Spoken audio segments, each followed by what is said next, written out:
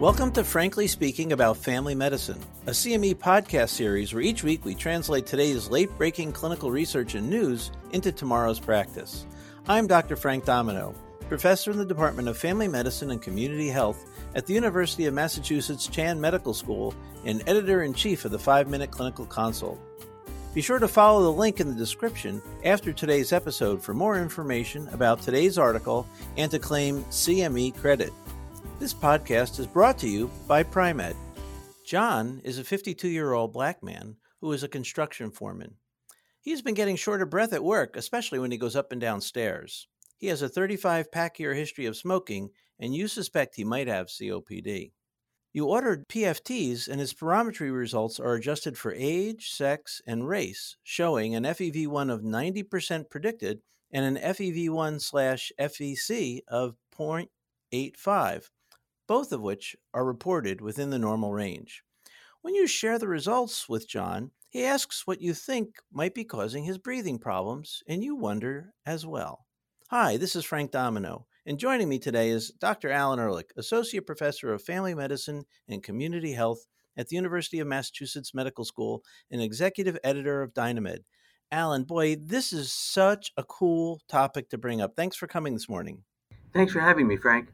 So before we get into what's going on with our patient, John, can we just review the diagnosis of COPD and emphysema? Sure. So COPD is the end result of noxious toxins, whether it be from cigarette smoke or other things that affect the lung. They cause airflow limitation, obstruction. It's usually due to chronic airway inflammation. And in the case of emphysema, you get parenchymal destruction. This is typically determined by pulmonary function tests, and we look for evidence of airway obstruction. This is typically finding a FEV1, forced expiratory volume in 1 second, the ratio of that to the forced vital capacity of less than 0.7, or an FEV1 less than 80% is another marker of this. And this is certainly a good measure of obstruction, but in the case of emphysema, where you get parenchymal destruction, that can happen before the obstructive phase begins. And you can see this on imaging, particularly with CT. It's worth noting that the pulmonary function tests are typically reported as a percentage of norms, and these norms are specific for age, sex, and race. And, we realize that in a case study, the PFTs are race-based. They have norms for that. Does that seem apparent here? Is that true for PFTs? Well, they certainly, they're pretty standard to use race-based norms, but, is it valid? That's really where you're driving at. And we've seen in other parts of medicine that equations or criteria that incorporate race are often flawed and lead to inappropriate healthcare decisions.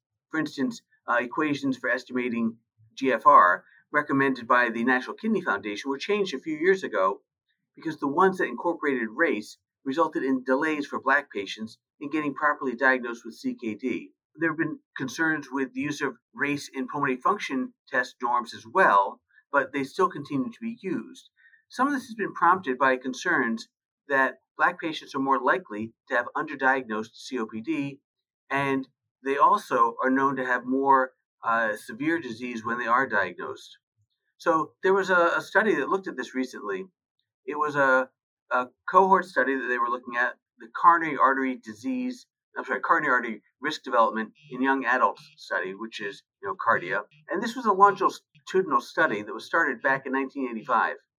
The researchers were looking at data from around 2010-11 when some people in this cohort were having lung CTs. And then a few years later, they wound up having PFTs. And ideally, you'd like to pair the PFTs and the lung CTs at the same time. But with things like emphysema, it doesn't get better. So if they had emphysema in 2010-11, they're still going to have it 5 years later. The point of the study was to look at people who had normal spirometry, like our patient John, and see how many of them had abnormalities on imaging. And what they did was, when we say normal PFTs, they looked using race-based norms, and then they looked using race-neutral norms. And what did they find? They found that Black men were much more likely to have emphysema, even in the group that had normal spirometry, than white men. And it was true for Black women as well, although not quite as much. Just to put it in perspective, for people who had an FEV1 between 80 and 120% of predicted, 15.5% of Black men had findings of emphysema on the lung studies, and only 4% of white men. So that gives you an idea of the magnitude of the difference. When they used race-neutral norms, the difference was smaller. In fact, in women, the difference went away altogether. There was no difference between Black and white women when they used race-neutral norms. For Black men, it went down to 13.9%, which is only a little bit of a drop. Interestingly, for the white men, it went actually up. When they used race-neutral norms, there were about 6% had emphysema. So, the bottom line is that the race-neutral norms do a better job for Black patients at predicting what's really normal and what isn't normal. All right, so we have this patient who we suspect has emphysema, and his pulmonary function testing states that they don't detect any obstructive disease. What are we going to do with John? Do we send him for a CAT scan? Do we treat him? What do you think?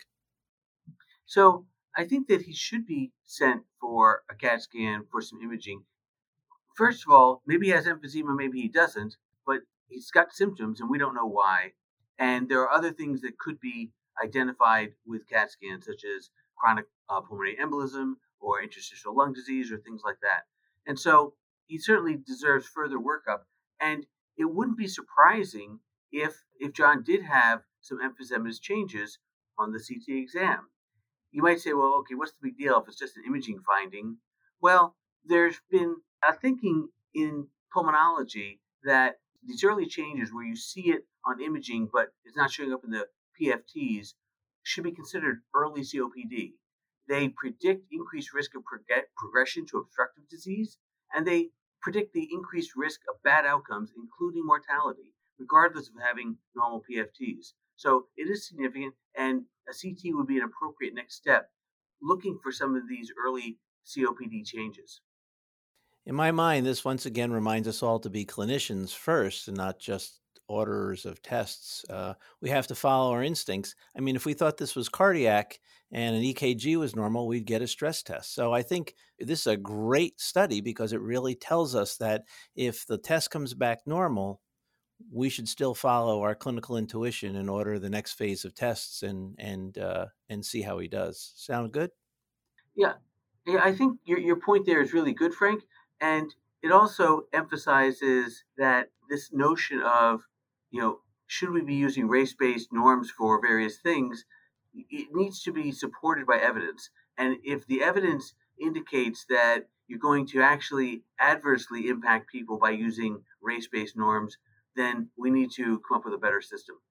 I couldn't agree more. Alan, we'll have to talk about race-based norms and other laboratory tests in the future. But for now, thank you very much for explaining to us with significant clarity on how to manage race-based norms associated with pulmonary function tests. Thanks, Frank. Practice pointer. Race-neutral equations for predicting normal pulmonary function tests will reduce the underdiagnosis of COPD in Black patients. Join us next time when we talk about the rapid rise in overdose deaths and what we as clinicians can do about it. Thank you for listening to Frankly Speaking About Family Medicine, brought to you by Pri-Med. To claim CME credit and receive additional information about the article referenced in today's episode, follow the link in the description. To stay up to date on the most recent clinical research and news, please subscribe to Frankly Speaking About Family Medicine and be sure to check out pri-med.com for additional CME content.